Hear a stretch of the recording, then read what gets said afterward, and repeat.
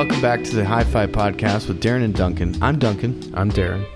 This week, we've got an interesting podcast topic.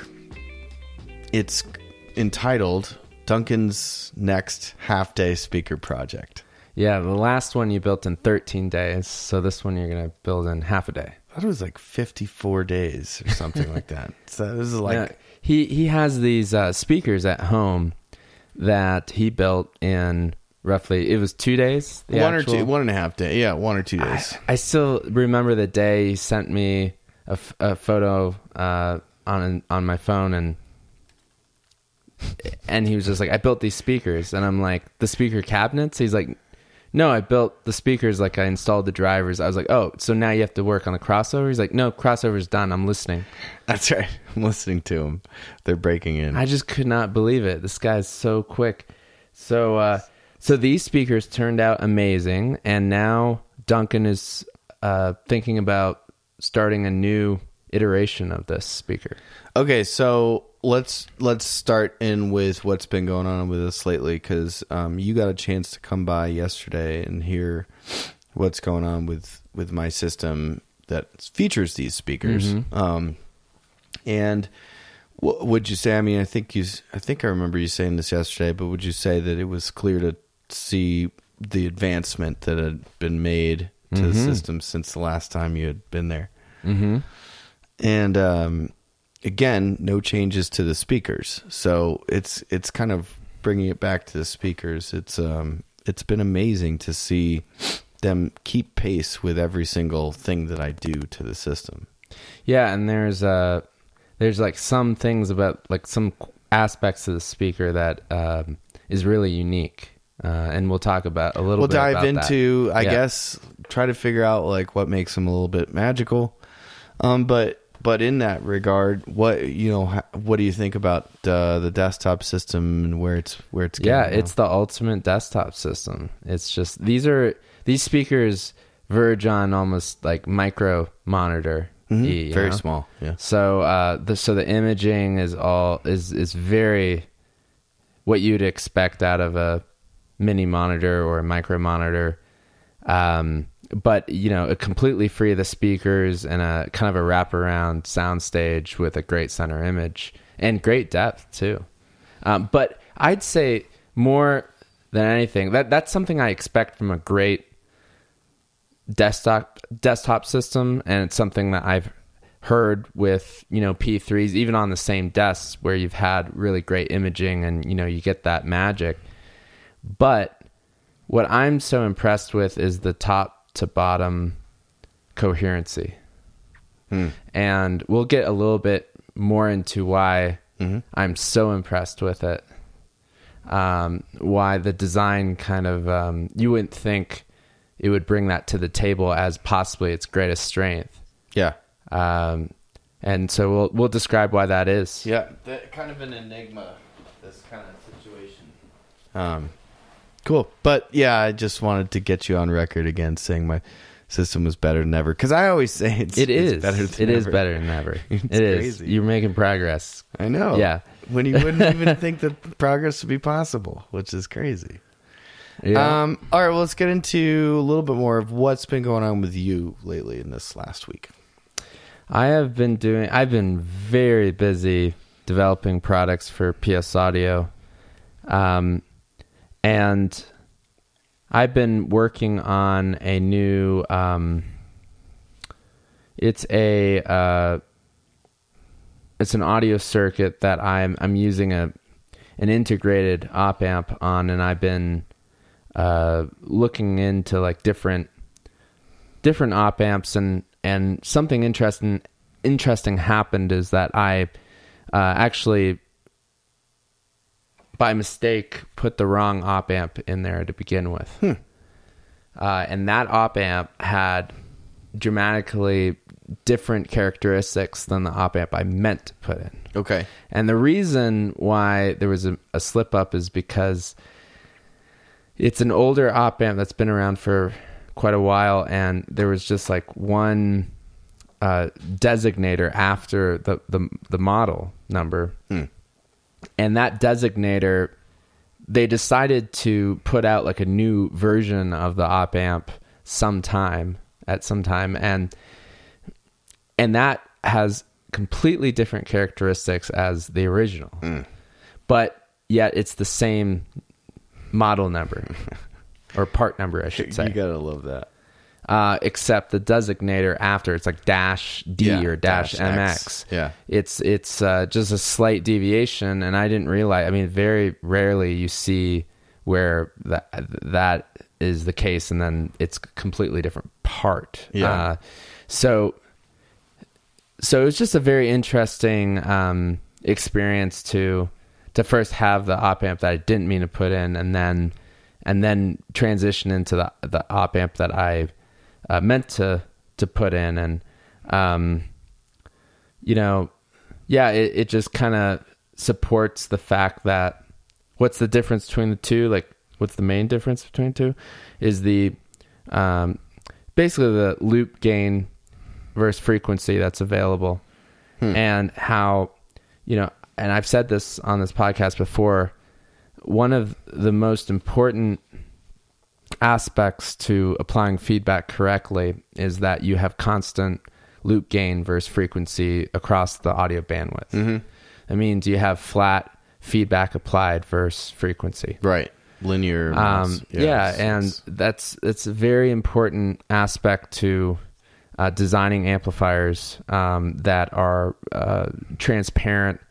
And what I noticed between the two is that the op amp that was heavily compensated, that just basically had roughly like 100 hertz of open loop bandwidth, that it was a lot more forward sounding. And then with the op amp that had a wider open loop bandwidth, it just became a lot more relaxed and less kind of glare on everything. That gave you some positive reinforcement about your own explorations in discrete op amps, and you're designing your own. You're on your second one now. And your kind of stated philosophy is to get the widest open loop bandwidth to start with, and then go from there with great decisions like, trying to be completely linear in the feedback across frequency and that kind of thing. Exactly. Yeah, precisely. So, and then I had a kind of a more common experience, which is that when I make these changes, a lot of times I'll grab a new board and I'll replace that part on a new board and keep the old board so that I can go back and forth. I'm actually holding the old board in my hand right now. Yeah. And what's interesting about that is that you can fall into a little trap. And that is that I put on, 50 hours or so on the old board. And then I go and put a brand new spanking board in there, and it's not broken in. Yeah, right. And the capacitors and the circuitry has essentially, 0 hours on it. And you have to make sure you stick with it and you break it in and have the same amount of hours on both. Yeah. It's easy as a designer just to say, oh, well, it doesn't matter. Like, I'm just going to assess it as is. And, but I've learned the hard way that that break-in is a very serious matter, and that you can actually fall into a trap with it. And if you're doing this very thing where you're changing a part and you're putting a board that has 0 hours on it, you can at first think that, well, like, this change is bad. It's not as good as the other, even though maybe eventually that board will pull ahead of the other one in sonic quality. I think it's a perspective that you get that a lot of people don't, because I think most products that you're going to buy in the audiophile industry are going to have some hours on them. They're never going to be like 000. You know what I mean? There's testing, but most companies some also believe in burn-in. And so they'll do 24 hours or 48 hours or something. So like you get this perspective of spanking new. And not just for audio quality too. They're doing burn-in to catch lemons as well. Oh, that's good. Just because point. the first 24 hours is most likely when you're going to get something to fail. In any electronic part or any electronic circuit, it's either breaks at the beginning or it never breaks, right? Yeah, unless it gets damaged in shipping or there's some sort of design error, heat issue, design problem. Anyway, yeah, but for the most part, yeah, interesting. Yeah, that's interesting perspective. I love when you get to share that. Yeah. Anyways, that's what's going on with me. And what about you? This week, Nothing's going on with you this week. Nothing right? at all is going on with me. Lots is going on with me. I know lots is always going on. So I got my fuse in the mail. You know, the weird thing is that I had these fuse issues one evening and then the following morning. And then since then, absolutely nothing. I had a whole bag full of these ceramic caps or ceramic fuses that are all 2.5. And I mentioned that I a little bit overrated my aftermarket fuse, my nice one, to 3.15. And I keep using these 2.5s and nothing's blowing. So the new one came in the mail, the nice synergistic. I actually got a purple this time on the recommendation of some of the audience or the listening audience here. What is that? What is purple? Just like the way that synergistic research differentiates their fuses. But what level would that be? Top. Okay. Best. New. It's new. It's out this year or something. This is the purple. Yeah, brand new. Everybody agrees that purple is better than the orange. Everybody, a lot of opinion out there says the orange kind of goes through a typical burn-in characteristic of like it really needs 300 hours. It kind of goes back and forth, but the purple is great out of the box. That's kind of an interesting listening impression from folks. I must say I haven't heard much change, but I did leave the amp on all night to get it cooking, and man, the thing sounded so good. Sounds so good. And so I just popped it in before you came over yesterday. And so, yeah, that was the system.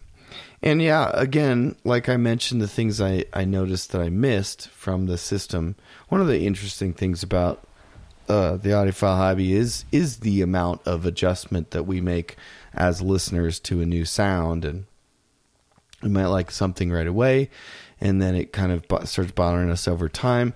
We might not be that impressed by something initially, and then in its context and over time it kind of shows itself to be what we want to live with. All kinds of stuff like that, so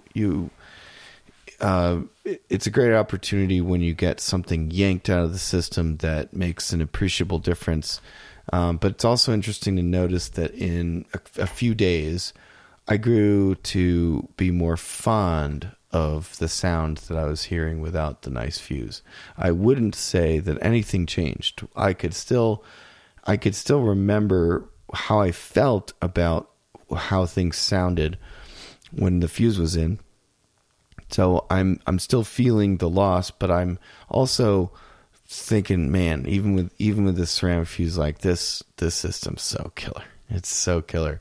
That kind of came up after a day or two, or maybe just a day of just steady listening. And I don't think it's a burn in the ceramic fuse. Probably not. It's just, I think it's just my expectations and emotions settling and that kind of thing. So yeah, I was having fun listening to music, but just knowing in the back of my mind that something a little bit was missing.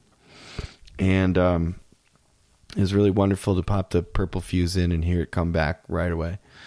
And what that is just this, like, it's this almost, it's like difficult to describe, but it's like an energy. It's like this vivaciousness that is back. And the wraparound thing is more wraparound.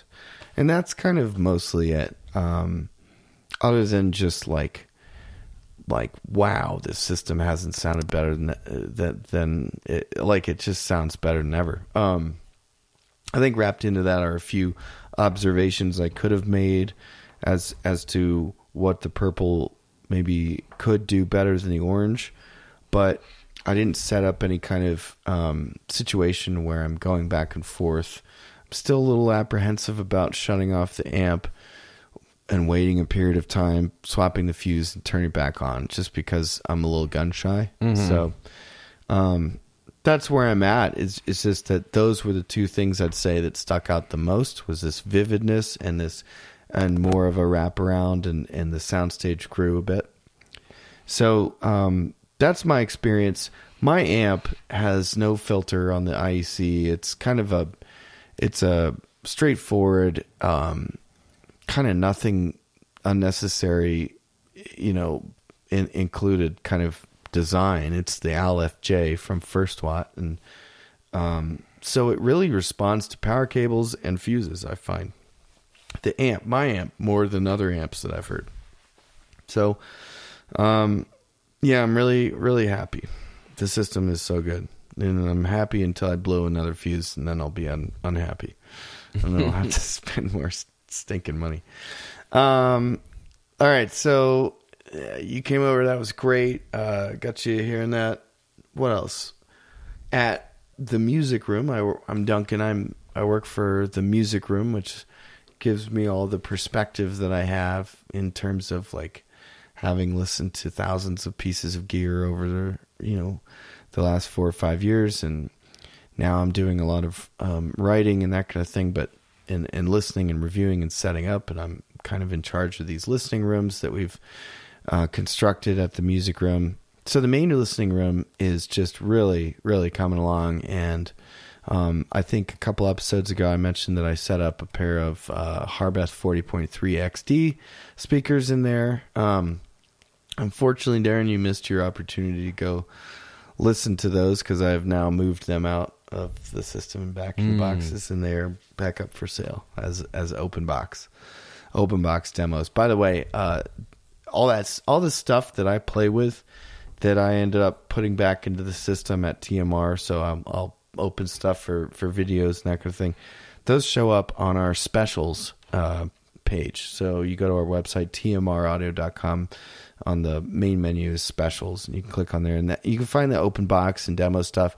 And it's all brand new. I handle stuff with kid gloves, of course, and treat it well. And then you usually get a significant break off MSRP. But because we're dealers for all this stuff, you actually still get the warranty. So it's a great deal. So the Harbeths are going up there. So this week I actually unboxed 2 pairs of speakers and set them up for a demo, which is kind of fun. Although you and I kind of share this philosophy where there's really just one ideal spot for a pair of speakers in a room. And so the idea of setting up 2 concurrently or at the same time in the same room is kind of like, well, it's a compromise. You're not giving one pair the best footing or whatever. And then you can also have interactions between them too. Yeah, and there's people that believe that any drivers in a room with a stereo system are going to sympathetically vibrate with sound and take energy out of the room. Now, I would say that that's going to be so negligible, and they're going to act like some limp membrane bass trap that activates slowly and unactivates slowly, so it'll like smear some time stuff. I don't know. I think that's splitting hairs pretty good. But I do believe that one pair is going to be disadvantaged relative to the other pair, somewhat. That said, the speakers that I set up were Canton Reference 5K and a pair of Dolly Epicon 6. So both of these are not the top from each company. Dolly, Danish Audio Loudspeaker Industries, I think is what it's called. And the other one being Canton, brand from Germany. Both are not the top, but they're a few steps removed from the top of the line from each speaker maker. Actually, the Epicon 6 are one step removed from the top of the line. So Epicon 6 are a pretty decent investment. I think $16K, something like that. And then the Dolly are something like $7. Can't quote me on that. I wish I knew those offhand. But I set up the Cantons first and really gave them the best positioning, and then I set up the Dollies inside them. And I think that it ended up working for both speakers, because really both speakers showed off what they do really well. And we had some representatives from Dolly visiting, and so what we wanted to do was show off these Epicon 6s in our new room, and they actually ended up liking those better than the Cantons. There's a 10K difference between the two, but what's interesting is the kind of like our opinion, me and my coworkers in the marketing department, was that the Cantons were really, really amazing. I think the Cantons were maybe our choice, and we were kind of thinking that the Dollies weren't getting the best presentation. So, but the point of the whole, it was a great visit, and it was a great demo. Actually, I gave some people goosebumps, with that Leo Kottke track that you were playing for me, and so it was a lot of fun. It just kind of shows what like cool stuff I get to do, I guess, in my day job. Unbox crazy expensive speakers and set them up perfectly in a really dialed in system in a room that I helped design. And life ain't bad. Yeah, man, it's really fun. So I have to pinch myself sometimes. So still enjoying that. I brought the DAC home. I'm going to write about the Weiss DAC 502 and 501. They're the same circuit, really. One's smaller than the other. But I'm going to write about those things. So I brought this Weiss DAC home. I've been listening to that, comparing it to my very tweaked out PS Audio Direct Stream Senior. And yeah, man, that's about it. Just very, as always, extremely audio centric weekend or week. I did get away, so I have an interesting period in my life right now. For the next 6 weeks, with the exception of 5 days in which I will be going to visit them, the rest of my family is doing a little vacation in South Carolina. Now, my wife works remotely, and her parents built this house in South Carolina that we go visit. So it's always sitting there. So anyway, we've always been talking about spending a month or something there. And this year they're trying it. I'm not able to go just because I need to be at work for several important meetings and some other stuff. And so it's kind of interesting living the batch life, me and the dog, playing music really loud until midnight throughout the house. On the weekends, I'm just going out into the wild and going to catch fish and explore and not coming home. And nice. Yeah, it's going to be an interesting period, which is why I'm going to have this opportunity to build some stuff. So that's why this speaker project just landed on the docket. Oh yeah. Yeah. So, all right. Well, that's about all that's going on with me. Which is to say plenty, but, as always, what can I say? It's just what we do. Now it is time to get into some questions. Now, our question email is hi-fi@outlook.com. Very easy to remember, and we love questions. We take questions, audiophile tips, and album recommendations. And this week, we actually experienced plenty of great response to our recent episode where we talked about sort of being called to task about our statements about the efficacy of audiophile network switches from one listener, and mentioning that we're going to buckle down and do some serious AB and ABX testing. Didn't get a chance to do that today because we were doing a bunch of other listening. But in the meantime, got plenty of emails from folks, and got this one email from a guy named Jason Brown, and really appreciate this email. But he has a perspective on this, and I wanted to share because he shares a link to a great resource on this topic. So as we are continuing to evaluate the efficacy of this network switch that I'm lucky enough to be able to play around with, and the one I have is the QNet from Nordost, and I also have the linear power supply that's like kind of an optional upgrade with that. So it's called the Q Source. All right, Jason's email. Jason writes, Hello, Darren Duncan. I listened with intense interest to the second question in your response in last week's podcast. I realized that I have been compelled into looking into upgrading my own network switch. This was for the period since the earlier episode when you talked about your experience with the network switch. Okay, I think I'd mentioned it not last podcast, but the podcast before as well. Looking into, for me, equates to several hours exploring and educating myself quite a bit. I think this reflects how much I'm influenced by your enthusiastic opinions. Well, that's why we take it seriously. And so Jason continues, watching Amir's YouTube video has caused me to pause to reflect, though. Thank you for sharing this. The question I've been trying to answer is, how did I come to perceive that there is a consensus of opinion contrary to Amir's? This is the one thing I found that I'd like to share. And so he's referencing an audio science review video that you and I watched last week, aiming to debunk the idea that audiophile network switches do anything. Okay, so then Jason shares what is a blind test and the synopsis and results from that through a website called Alpha Audio, so Alpha-Audio. And the title of this article is 7 Switches for Streaming Audio Tested Blind.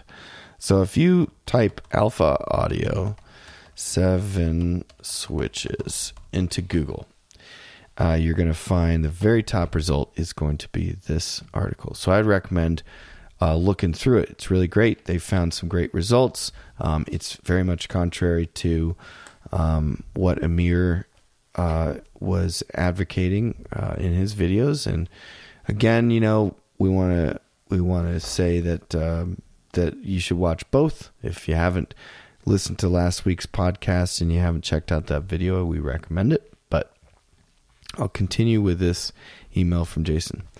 I wrote to Jap Veenstra after I first found his article and acted on the findings. So that's the writer of the article and the conductor of the test.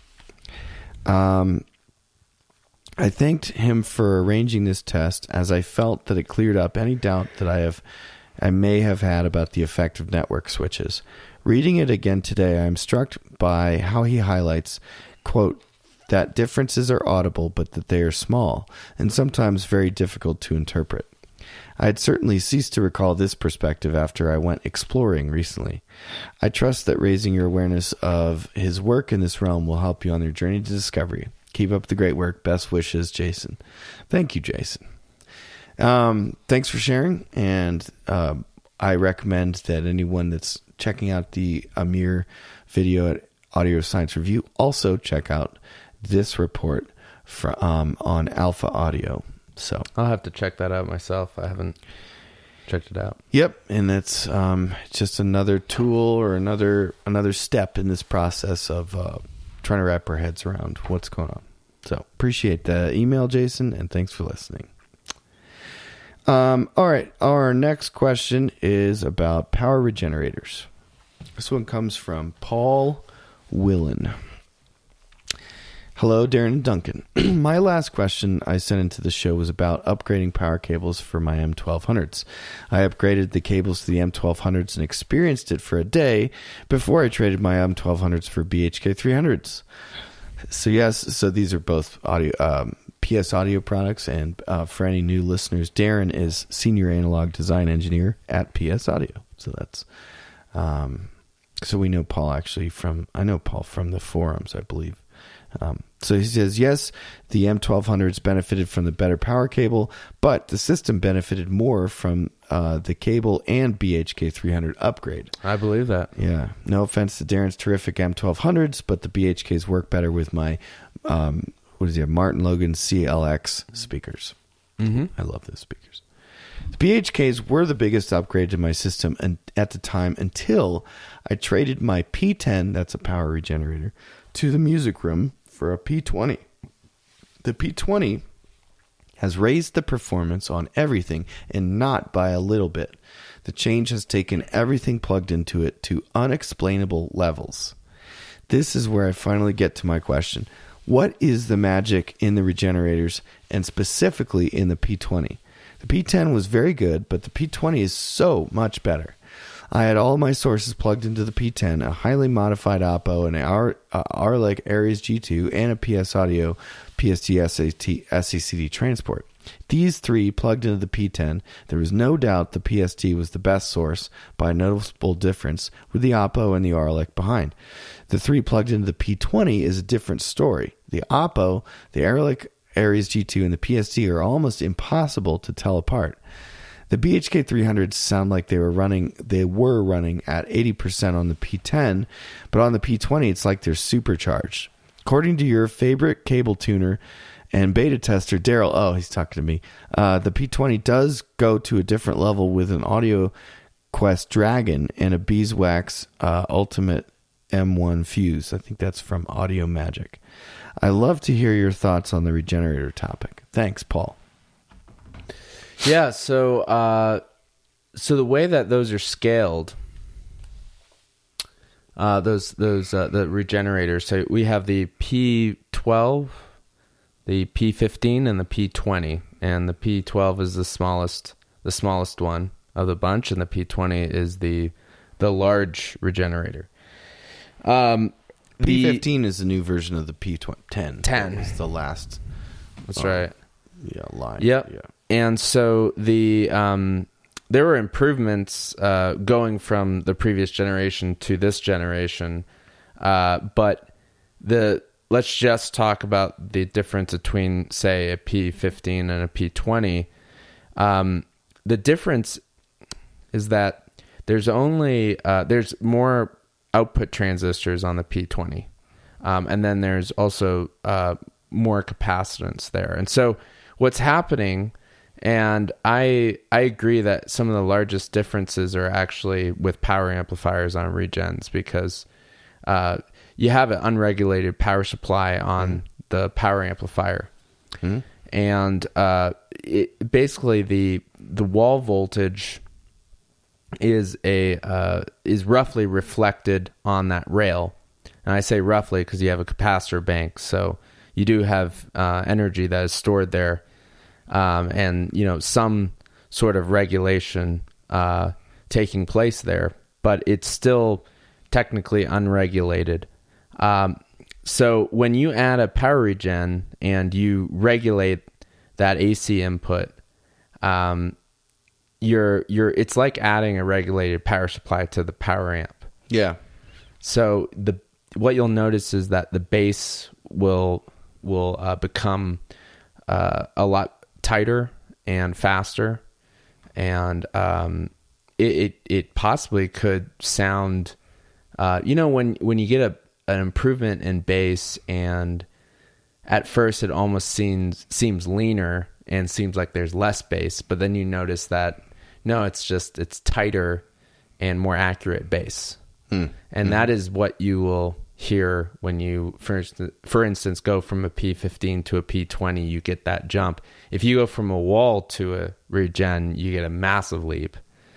But the P20 is the best at that, especially when you're dealing with really large power amplifiers like the BHK 300s. I mean, they can output over 1,000 watts into 2 ohms. So that's so that's the tiering of the 15 to the 20, which the chassis size is a significant step up as well. What about the P10 to the P20?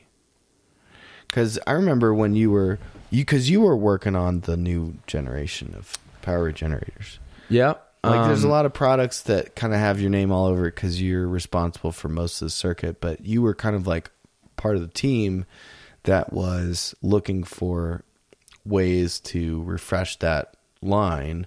Yeah, I mean, I think a better jump is P10 to P15. Oh, because it's a difficult leap to. Well, I only mentioned the P10 to the P20 because that's Paul's experience, and it's such a wow for him. Yeah. You're probably describing. It's just going to be more dramatic. Yeah, of the difference between the P15 and the P20, just even more dramatic if you go from P10 to P20. The technical difference is that you're even dealing with less capacitance less output devices in the P10 versus going to the P15. There was some upgrade there. And then there was also some improvements done in how the feedback and the amplifiers are implemented. I improved the bandwidth of the rejection in the amplifiers. Of the common mode rejection. The power supply, the input rejection. Yeah.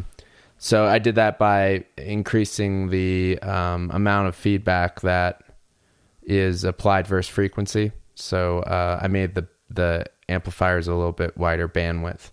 Yeah. And so that's a change that took place in that P10 to P15 jump. So you get that, and then the P20 is just even more. Yeah. You know.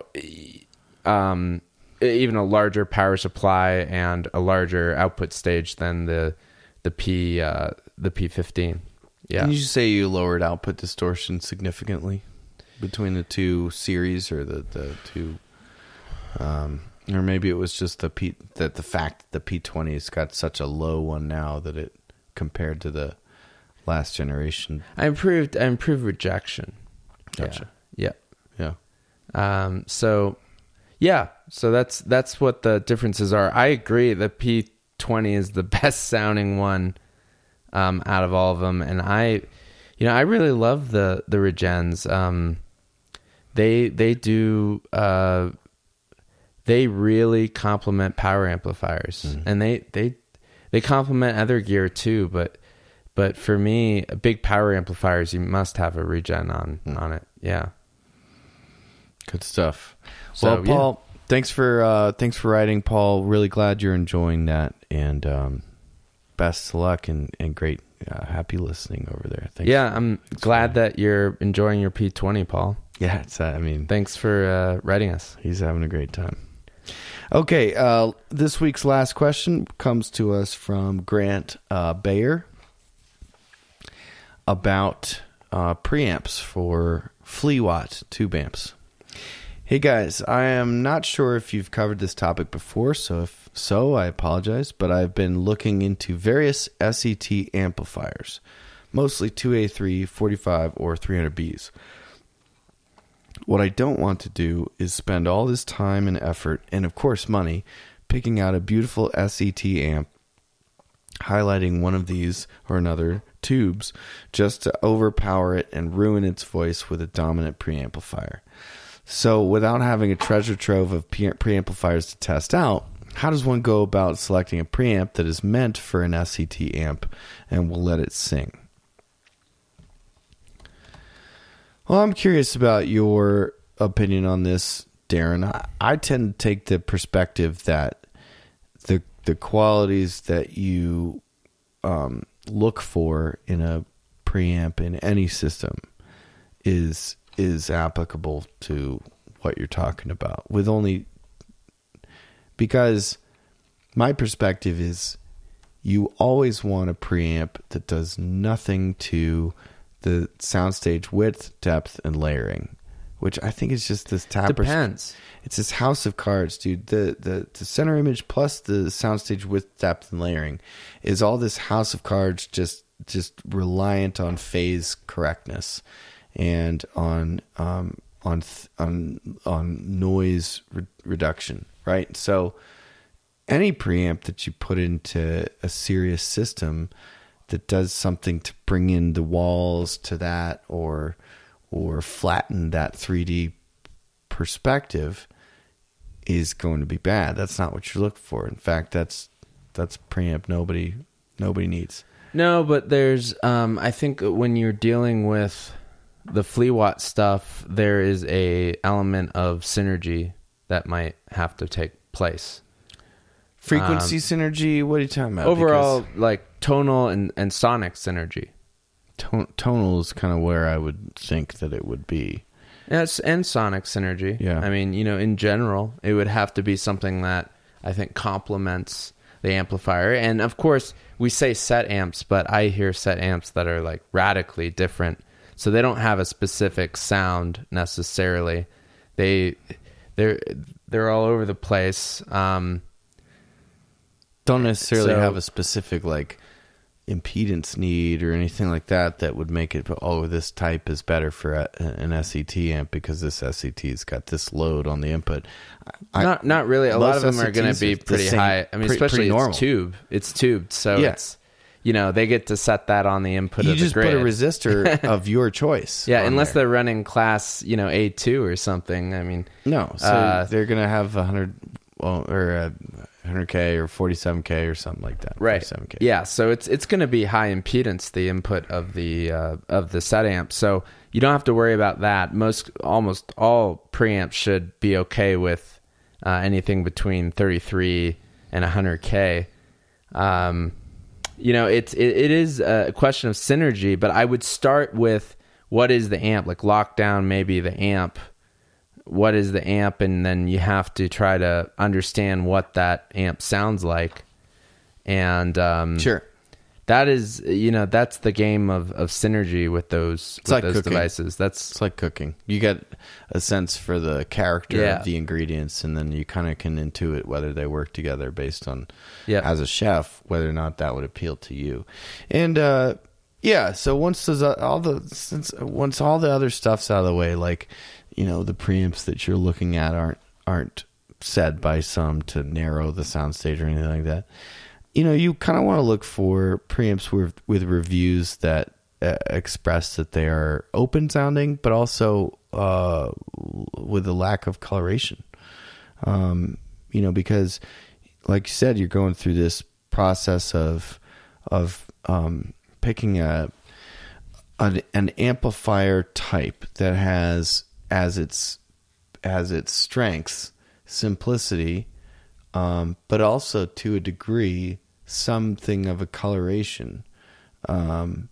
We've talked a lot about SET amps and how different tubes can sound a little different, and how a simple system not only is pleasing to us because it distorts simply. This actually goes back to maybe our first episode ever, maybe second, when we talked about this on this topic. But and there's beauty to that, but then there's also the beauty of like stepping back and looking at the audiophile hobby as a whole, and the idea that you've got speakers that are selling out for efficiency, which means that they've got other characteristics that are compromises to get there, meaning that there's likely some sort of coloration built into the system there. And that's why synergy is important. That's why synergy is so important with SET amps and the efficient speakers. And then there's a preference on top of that. So I wish I had a better answer for you, but so it's going to be a journey. Completely neutral and does nothing to the soundstage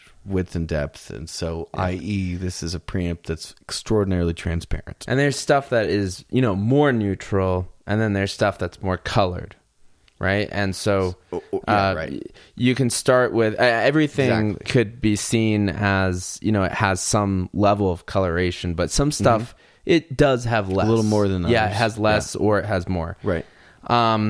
So if you want something that is technically neutral, you could start off with a solid state preamp that is widely, highly regarded, and then see where it goes from there. It's like, well, is it too forward and too clinical and analytical for your tastes? Like, okay, well, you might have to go towards something that is known to be a little bit more, warmer and somewhat lower resolution, which can make listening to music more enjoyable and be more have more synergy with your amplifier. Because the set amps, I've heard, they do vary a lot depending on the transformer that's used, the tube that's used, how they're implementing all that. I've heard some set amps sound really like warm and kind of mid-rangey, where they didn't have great treble and they didn't have great bottom, but they had like a mid-range that was interesting. To sets that kind of sound more balanced across the range and actually were more neutral. So it varies, just like any sort of amplifier topology. you can kind of get sounds across the board. So, and to echo what you said, it's either you go for that neutrality or you select a coloration that is synergistic with the system that you're creating. Yeah. One great example, I'm on the Music Room's website, and I'm just kind of like pawing through these different, certified pre-owned, preamps available. One of them here, for example, is a Denafrips. It's a Denafrips Hades is the name of their preamplifier. It doesn't have a lot of inputs, maybe 3, looks like. And the description from the company that makes this, Denafrips themselves, is, quote, chunky, organic, and slightly warm, but with excellent depth perspective. And really, amplifiers within this price range, I do think that the Hades is a better match with the majority of loudspeakers out there in terms of its sound signature. Do you say chunky? That's what Denafrips calls it. Chunky, organic, and slightly warm. Okay, that goes down as one of the weirdest adjectives I've heard. For a preamplifier. Yeah, for a preamp. Chunky. Chunky? Yeah, bro. Chunky. I love that, actually. I really love that. It's silly. I haven't heard that one before. To call sound chunky, but I guess you can kind of, if you're on that, you can kind of get to smell what they're stepping in, I guess. Yeah. If they're pairing it with chunky, organic, and slightly warm, you could be like, okay, I'm getting a feel for what. So then you think about the rest of your system. Okay, maybe I want to pair this preamp with some really clinical, ruthless amps. And maybe the combination of those two, they'll kind of highlight what each other does best, and you get this really detailed but very involving and fun kind of presentation. That's interesting. I have not heard chunky before. Chunky, man. So maybe like the Denafrips preamp on a pair of Class D amps or something. It's just, this is the kind of thought process you go through, I guess. Yeah. So that's why actually you mentioned solid state, something that's well known as neutral. Maybe that would be a great pairing for the expectation of some coloring from the SCT. Could be. Yeah. So it's some alchemy, that's for sure. But he didn't mention his budget, so I can't really recommend anything beyond that. But it's just easy enough to just explain the thought process. This is how you go choosing a preamp, I think. Mm-hmm. So, all right, Grant, thank you very much for that question, and I hope that helped in your search here. Again, our questions email is hi-fi@outlook.com, and please send your questions on. We love them. So, all right, I think it's time for our topic. So let's get into, oh man, this is a silly topic. My upcoming project, my half-day speaker build. That's why I've got some better tools now, I think. So I think I can get it done in a half day. I believe you. Better tools. How quick you did it last time. So no distractions. So what like spawned this project? Like what? Yeah. What? How did it first start? So it started because I'd finally got an opportunity to listen to an array of BBC speakers through my job at the Music Room as a testing technician and evaluating and listening to all kinds of pieces of gear over the years. Like LS3s? There's a brief period of time where we got a bunch of different companies' LS3s. We got LS35As, LS35s. And so, at one point, I think one day I had 3 of these on my desk, like Graham Acoustics, Falcon. Mm-hmm. There's, who else does the BBC that's licensed? Trying to think. There's one that starts with a W. But I had Rogers. There's Rogers, exactly. Yeah. So I had a bunch of these, or a few of these on a desk, and I set them up well, and I was just blown away by that experience of near field, immersive. You get the right amp on them with plenty of juice, because the LS3 and the LS35 and the LS35A famously had a very complex crossover, all through third order, and just lots of parts on this crossover. Yep, it did. So I'm enjoying this presentation, knowing with the context in my head of the BBC. I'd done some research on Harbeth to try to understand the foundations of the speaker design in the BBC and the why of it, and why is it small? Well, it's trying to reproduce the voice most naturally, because these were created as a monitor standard for BBC recording engineers all across the board, and so I know all about the lineage of these things, and so experiencing them really just sent me into down this path of, man, I should crank out a pair of these. I've built speakers since I was a kid, and I've built giant speakers. I've made Altec Lansing A7 replicas, which are just massive. I've made subwoofers of all kinds. I've made open baffle speakers. I've made tall quarter wave, tapered quarter wave tube, Paul Voigt designs. That are full range. I've done multi-way designs. I've done transmission line speakers that I've built before. And so this looked like a project that I could really just knock out. Now, one of the things about something this small and packed with goodness is that there's a lot of moving parts for something that's so kind of diminutive that you think like, oh, this is going to be a cinch. I got into detail about how the BBC designed their LS35s, and the way that they braced them was interesting.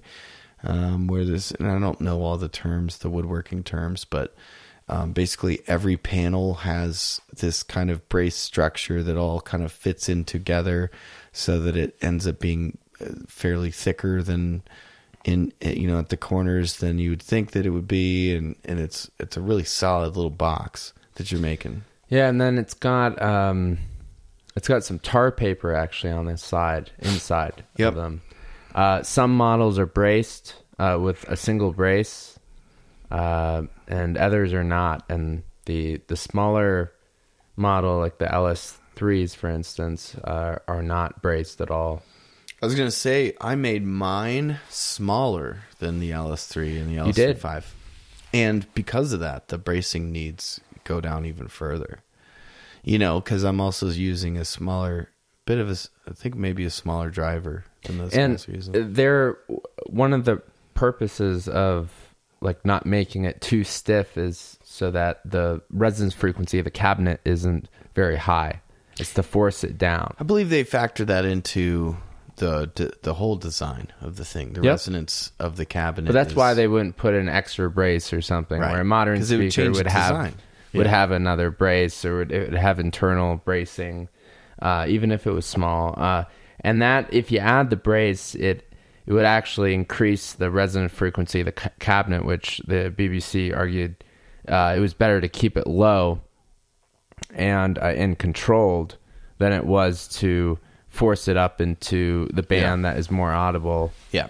Like, 1 to 3 kilohertz. Great philosophy, I think, and my thoughts about this were, I have the drivers that I have, and so I thought that I would make a cabinet that looked like a realistic size ratio for the woofer that I had, based on the kind of presentation of the 3.5 and the LS35A, in terms of like not a lot of wasted space, actually making it as small as possible, probably. And I also use this technique where you put the tweeter as close to the woofer as possible. Now, I didn't do something that I've seen Steve Deckert of Deckware do in the past, where you actually carve a half circle out of the tweeter baffle so that you can cram it even further down next to the woofer. So I knew that I would be listening near field on these, so I knew I wanted them close. because you just don't want a lot of distance between those drivers. There can be comb filtering and all that kind of stuff. And if you're thinking about, you want those lobes to kind of like coalesce near your head, so it's got to happen quickly. So it helps to have their polar patterns close to each other. Yeah, and the other thing that I did was I could have made it bigger, but making it small means that I think that all of these factors that come into play with speaker design at the high end, like diffraction and like bracing and like that kind of thing, I thought those would be relatively minimized the smaller the box I made. Now, what's interesting about, and we kind of teased on this at the beginning, is that these things shouldn't sound as good as they do, because I did nothing with diffraction. It's got real hard edges, it's got hard corners. I didn't necessarily, no, I did. I remember trying to not be 100% perfect with my placement of the tweeter above it, but essentially I'm still not like changing the distance. Some people will put a tweeter a little offset on a cabinet so that the distance between the nearest edge in all directions of a tweeter is all 4 different measurements. It's a pretty small baffle. It's so small. So, the benefit of a small baffle is you get great imaging. Mm-hmm. The downside of a small baffle is that you get the baffle step. You get no baffle steps, mm-hmm. So you're at a disadvantage in terms of woofer output versus tweeter output. Now you can build in a baffle step into it, or you can just pad the tweeter, which is what I did. I didn't build a baffle step into it. Well, the baffle step would be to take the baffle down, to take the gain that's added down. Essentially, padding the tweeter is a baffle step. Yeah, is what you're. But you don't need that as much because you have such a small baffle. Yeah, it's absolutely tiny. Now, this kind of approach is interesting because we do a lot of talking about 7-foot tall speakers on this podcast, our Dunlavies. And we talk a lot about scale and how about and we've got your room set up with these Wilsons that are just huge. And here I am sitting listening to these tiny little dinker speakers. But the magic of integrating a sub perfectly with a pair of mini monitors like this is that it is possible with a really excellent subwoofer and with really pristine placement, especially placement the way I'm doing it, where I have a sub by my feet, so it takes the room out of the equation. It is possible to get a really full range sound and like a decent sense of scale from a very improbable looking setup. Yeah, it's still very different from a full range speaker, the sound. It's very different. As I get them better, it inches closer to the same presentation, to a very similar presentation. Yeah, I don't think that's the goal. It's one for me. Because I want to be able to marry the fact that I'm looking at mini monitors to the fact that I feel confident that I'm listening to full range sound and that kind of thing. Yeah, I've never heard that before, like a full range, like it sound like a full range speaker. And there's just there's pluses and minuses there. What's it? What do you mean? I meant a monitor. I've never heard a monitor sound like a full range. Well, I'm making the point that it can't unless you really perfectly integrate the sub, and then it's possible if you have a really excellent sub. Yeah, the lower you can cross over the sub, the better shot you got. I know, and I've listened to a million sat subs in my life, but this thing's different. That's my point. Is that I think it's different because I think the subwoofer is state of the art for its price and what it's doing. Its performance is unbelievable. I've got the Rel T9X at my feet. But yeah, and this goes into the discussion of subwoofers and not so many different kinds of subwoofers out there and levels of ability at the upper end of its spectrum. Subwoofer should, nobody makes a subwoofer with the intention of anyone crossing it over at 120 hertz. But I think I have mine crossed over at about 70, maybe, maybe 65. And so what I am doing is, it's not like a brick wall on the subwoofer's upper end. So it ends up being, a huge player in the eventual sound, and it's doing a really good job at it. Is my point. Is there's different elements of this speaker setup that's improbable.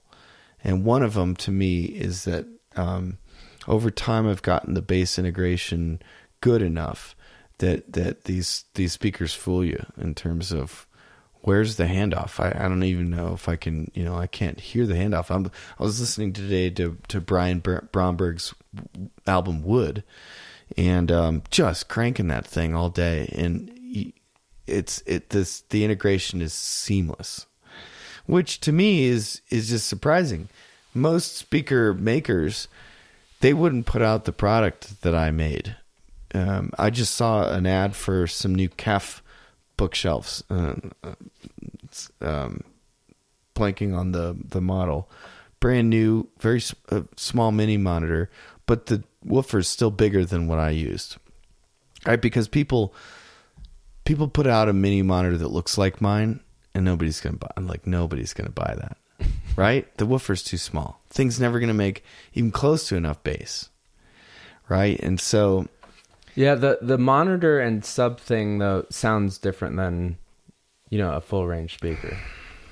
That's something that it's hard to get your mind around why that is, but I still find, and it's not that the monitor and sub is worse. It's just they're just different experiences. They're completely different experiences.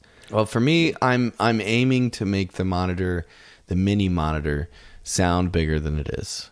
Oh, it definitely does that, and the integration is awesome from the monitor down to the sub. It's seamless. Now so what blows my mind about these speakers is that you have a very simple crossover. Extraordinarily simple. This is the most incredible thing, just in my opinion, of the speakers, is just how simple the crossover is. It is first order, both the woofer and on the tweeter. And that is almost unheard of in a design like this. Yeah. You see people with first order on one, like the tweeter probably. Well, it depends on the character of each driver, but you do rarely see first order on both. It's true. With no notches. Yeah, nothing. It's two crossover components. Yeah.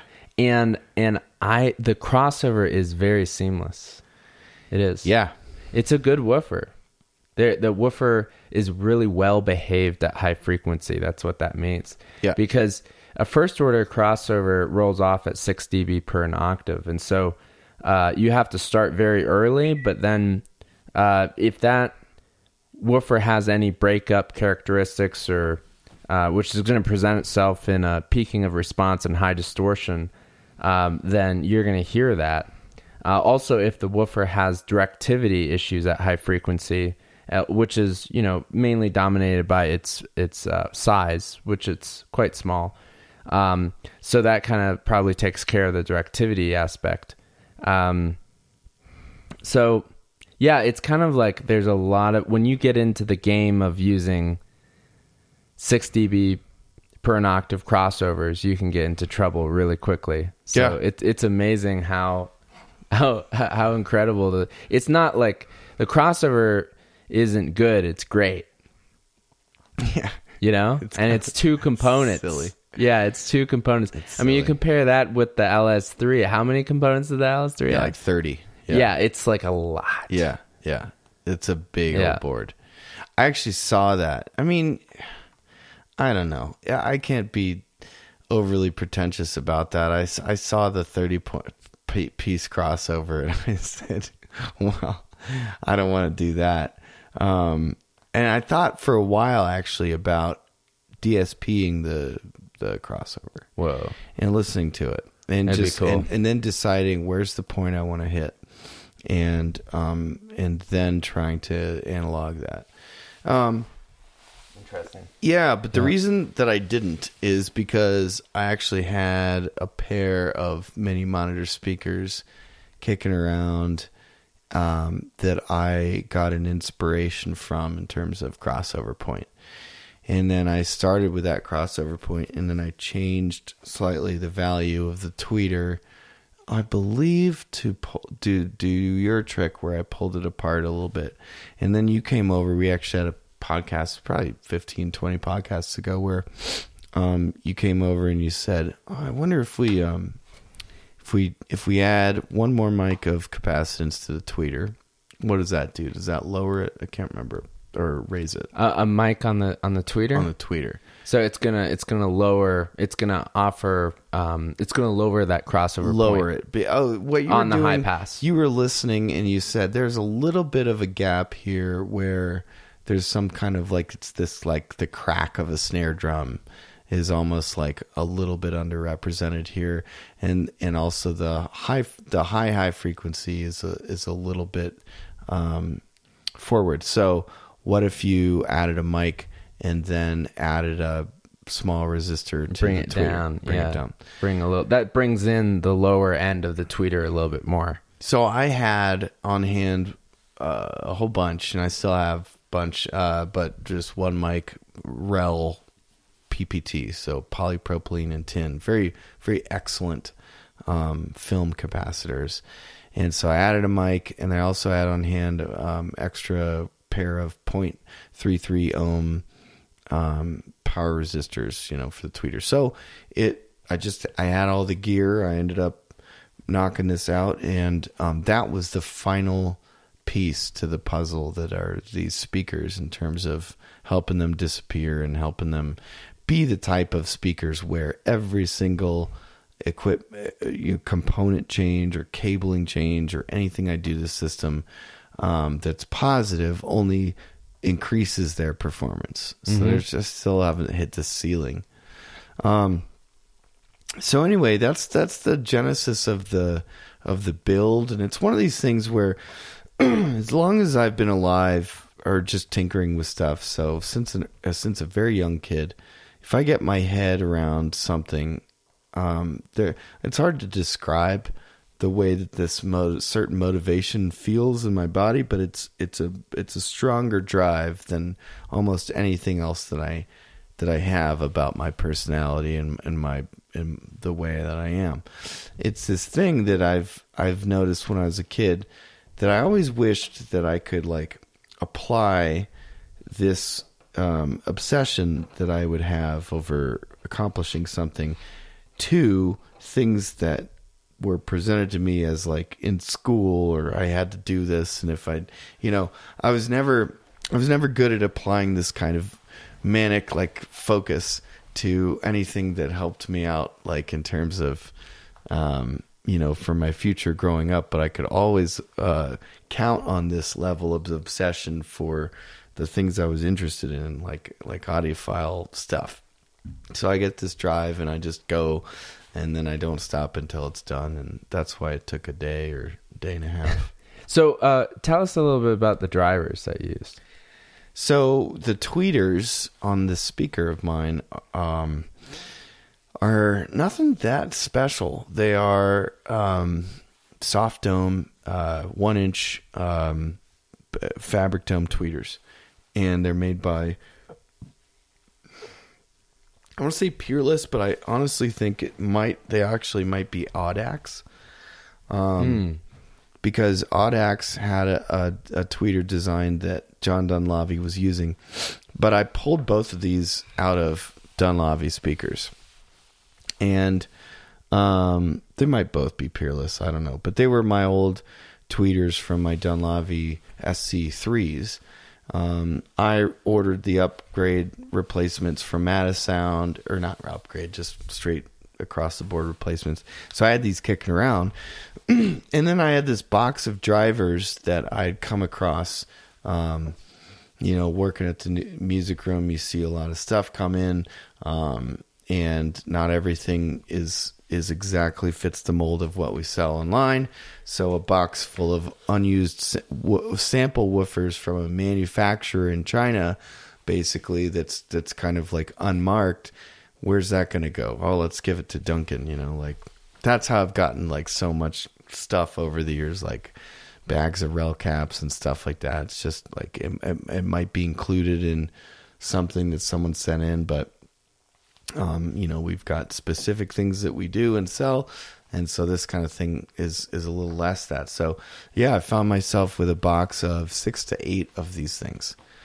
Gosh, they're like 4-inch drivers. They're real small, That's perfect. That's why you can get away with that directivity up top. Exactly. That's why if it has a fairly benign breakup, when it and the tweeter are overlapping, if it's so small like it is, 3.5 inches or 4 inches, the polar patterns aren't going to be wildly different, at those ranges.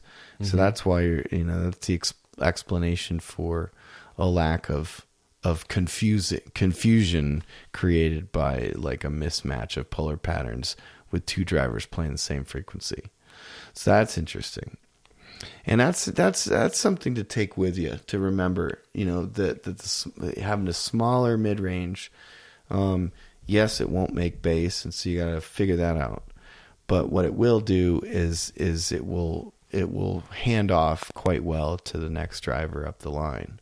Yeah, you have like a better directivity match with the tweeter, and that's actually why, there are waveguides on tweeters to then at low frequency actually create directivity on the tweeter to somewhat hopefully match the directivity of the mid-range up top. So let's talk about the where we're going next, like the project. I mean, the topic du jour, because these tweeters that you just gave me, which I'm holding one in my hands right now, has a little bit of a waveguide incorporated into it already. Yeah, it does. Compared to the other tweeters that I'm using. That's a little more of a waveguide. It is. So that's a start. And what are these tweeters? It says it on the back there. Should it?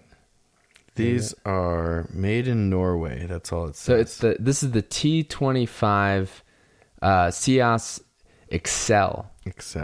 So this is a very nice tweeter. And you say this is the same tweeter they use, the Harbeth uses in the 40.3, right? That's right. Yep. Harbeth orders it, specifically from them and gets them matched and has some modifications, like the grill that's over at the front of them. Good point. Yeah. But other than that, that's pretty much that's the tweeter. I can't wait.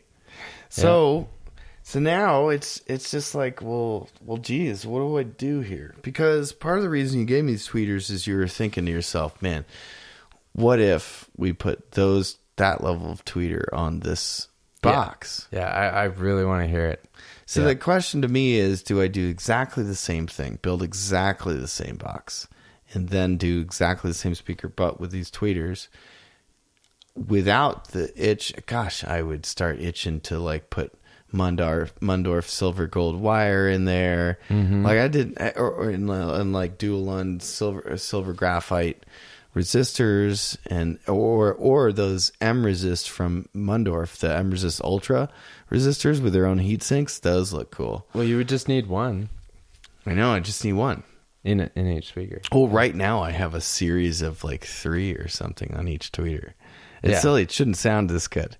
It shouldn't sound this good. They're all Dayton's, Dayton Audio. So I can't wait for this new speaker project. I'm excited. So the question is, do I do that, or do I do? Gosh, one of these days, what I want to do is do one of those layer speakers where you cut everything else from a jigsaw. I mean, ideally, I'd have a CNC, so I wouldn't have to do all this labor. But I don't have a CNC, so I figure, where you can kind of like make it shaped whatever you want because you're doing it in stacked layers. Yep. There's plenty of speaker makers out there that do this kind of thing. What kind of shape would you go for? I think I would go for something similar to our DM1s, where like a teardrop almost. Yeah, teardrop. Yeah, something like, or airfoil or something. Looking at it from above. Rounded sides. Think a little more about diffraction is what I would think.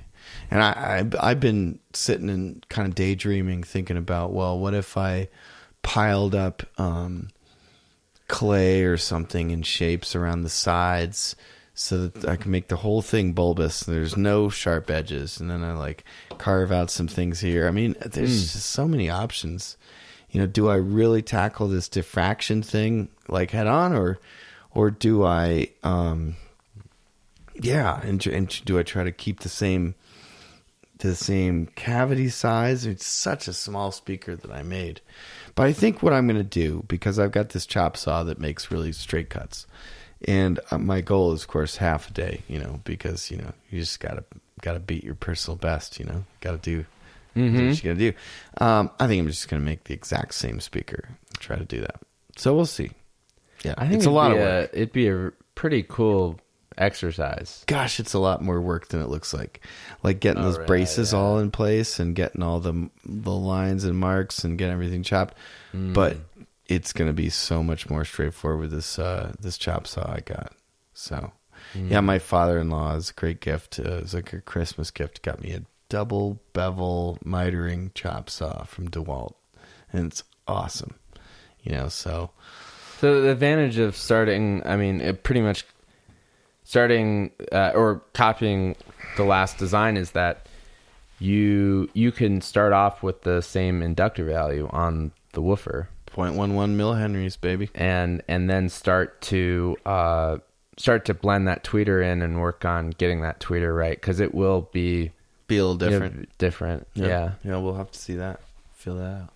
Cool. I can't wait. I am going to go to the nines with everything. So I'm going to do crazy wiring, either Mundorf silver gold or that really nice dual end silver ribbon that's more expensive than just the silver cable that they sell. They sell like a silver wire that I love, by the way, 26 gauge cotton and oil jacket.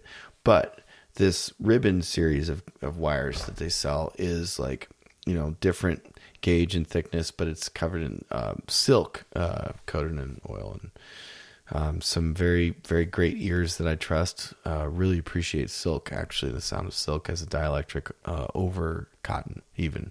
And cotton's great. So, I'm going to do stuff like that. Could be the Mundorf silver gold. I don't know. I'm kind of in love with the Mundorf silver gold, so I might do that. But I'm going to do the best resistors. I might have to even just do a shootout between the Dual End and the M-Resist Ultra. And then inductor-wise, I think I actually might go flat ribbon Mundorf this time. Like, I don't know. Because I did air core for the ones that I have. They're just straightforward air core inductors. But at that small value, I might just chuck a big old... I don't know, probably a 14 gauge Mundorf flat. Yeah, ribbon. the DCR might be slightly different, so keep that in mind. It's going to be different. Yeah. Yeah, but how do you know until you do it and try it? Well, you can measure the DCR. Well, I can measure the DCR, but I mean, how do you know how it'll sound until you try it? Well, I'm just saying to start off with where you were before, but I guess it's not necessarily that You'd important. rather that? Yeah, I know. It's not that important because you're bringing in a tweeter that has different sensitivity anyways. So you're throwing the relative sensitivity doesn't matter. Yeah, and that won't change the perspective as much as it won't change the performance of the woofer too much. Yeah, I mean, any kind of change in DCR. Yeah, so... lots of possibilities. I remember you gave me WBT bindings that were gold plated, so I'll have to replicate those and get some good binding posts on there. But so anyway, that's it. Nice. It's going to evolve, so I'll keep updating folks and try to do a little better job of finishing the speakers. I would do more in terms of showing off my desktop rig or my desktop speakers in general if they looked better. So I think this next pair. But they sound amazing. I know, it's you like did such a good job. That's all you and I care about. So it's like I don't even see that. I see it as character. I mean, when I see them, I'm just like, this is unbelievable. I mean, yeah, it shouldn't be what it is. Yeah, and it's kind of funny that it is what it is. Yeah, they're sleepers. That's what they are. I'm they're just sleepers. loving it. They're absolute sleepers. Yeah. All right, well, that's enough about that topic. And so you'll have to follow along with us and with me. I'm hoping to get to this in the next week or two, so we'll get started on that. Very excited. So, all right. This brings us to the album of the week. All right. You brought this one to me, and it's great.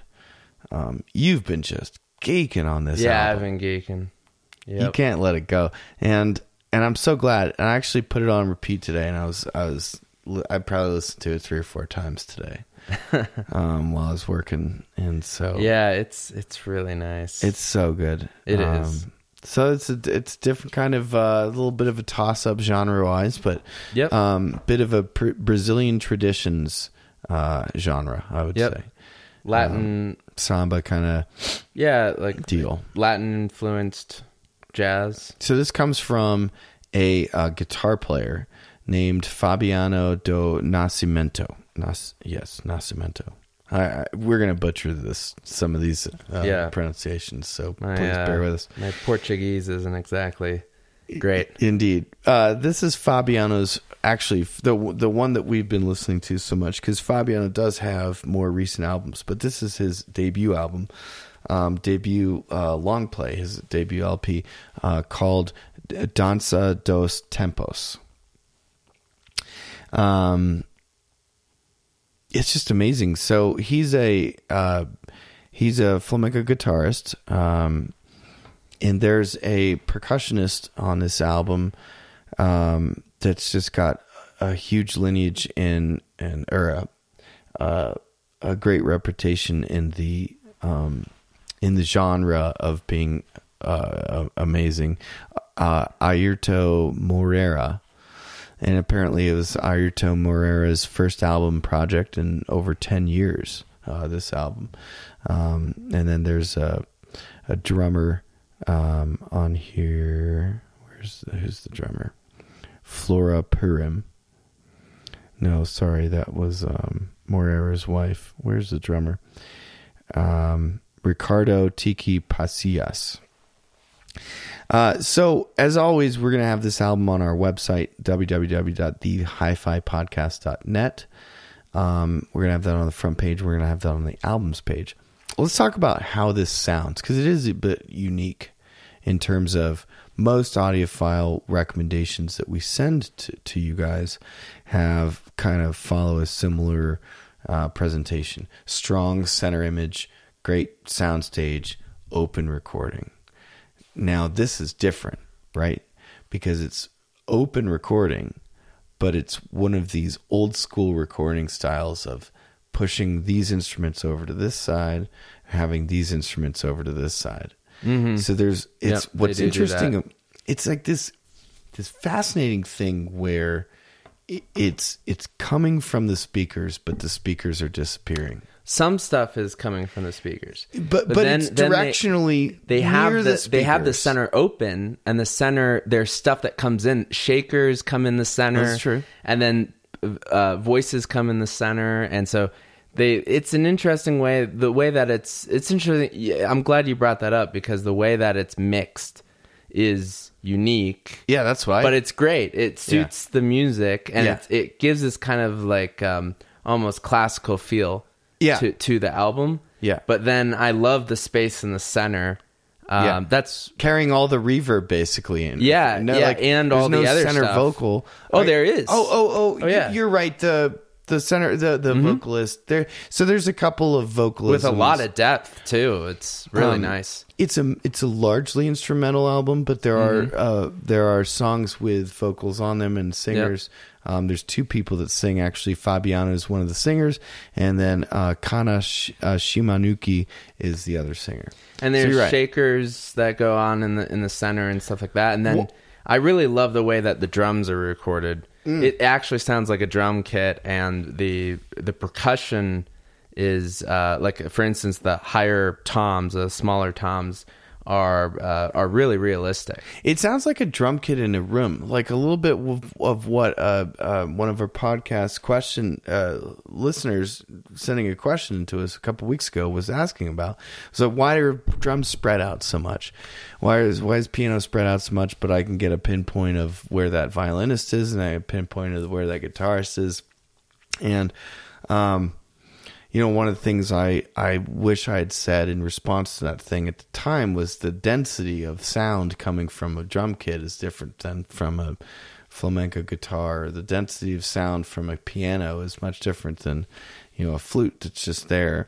So that's why in general the presentations are more spread out. But in this regard, I feel like you get a sense of being in a room with drums where you can kind of locate the drum kit, and it's all coming from there. Yeah. One of the things I was trying to explain was that it sounds like some of these sounds are coming from the speakers, but then when you focus, they're not. They're just off of the speakers, right? If you have your eyes closed, they're over there, also, but they're not actually locked to the speakers. If you open your eyes after closing your eyes, you're like, oh, well, it's kind of like right there. It's not exactly right there. That's only some parts of the album. Yes, but those are the things that stand out to me. There's a lot of parts in this where there's center guitar. Well, okay, that's like true. For instance, on track number 4. There's center guitar, and I love track 3. By the way, I like 2. You like 2? I like 2, 3, 4, 5, 6, 7, 8, 9. Dude, 9, 10, and 11. The last 3 tracks on this album are bangers. I mean, they are guaranteed awesome. Yeah, I mean. Number 9, the third from the last is a full band, and so you get like a lot going on and a lot of instruments, and you get great mixing, and the whole thing is just adorable. And then the last 2 tracks are a little bit more just guitar and percussion. Yeah, and when they do that, that's when it splits up. That's when it splits up. When they have like the percussion and the guitar, that's where the guitar might go on one to the side, side, and then So crazy good album. So yeah, it's a great album. I really enjoy it. And then recording. He actually was on Tiny Desk recently. So check out that Tiny Desk, because it's a different vibe than this album, which was his debut album. And I really like. I haven't fully digested the Tiny Desk, but I really like what I heard. Yeah. So check that out. So that's Fabiano do Nascimento, last name Nascimento, Nascimento. As always, we'll have that on our website, www.thehifipodcast.net. We'll have it on our albums page going forward as well. And I hope you all enjoy that album. Thank you for that recommendation, Darren. But with that, this has been another episode of the Hi-Fi Podcast with Darren and Duncan. I'm Duncan. I'm Darren. And we'll catch you next week. All right, see you guys. Bye. The Hi-Fi Podcast with Darren and Duncan is produced by Darren Myers and Duncan Taylor, and is copyright 2020 of Slope Productions. The intro and outro music is provided by Denver's Color Red Studios and features the song Bangs by the band Many Colors.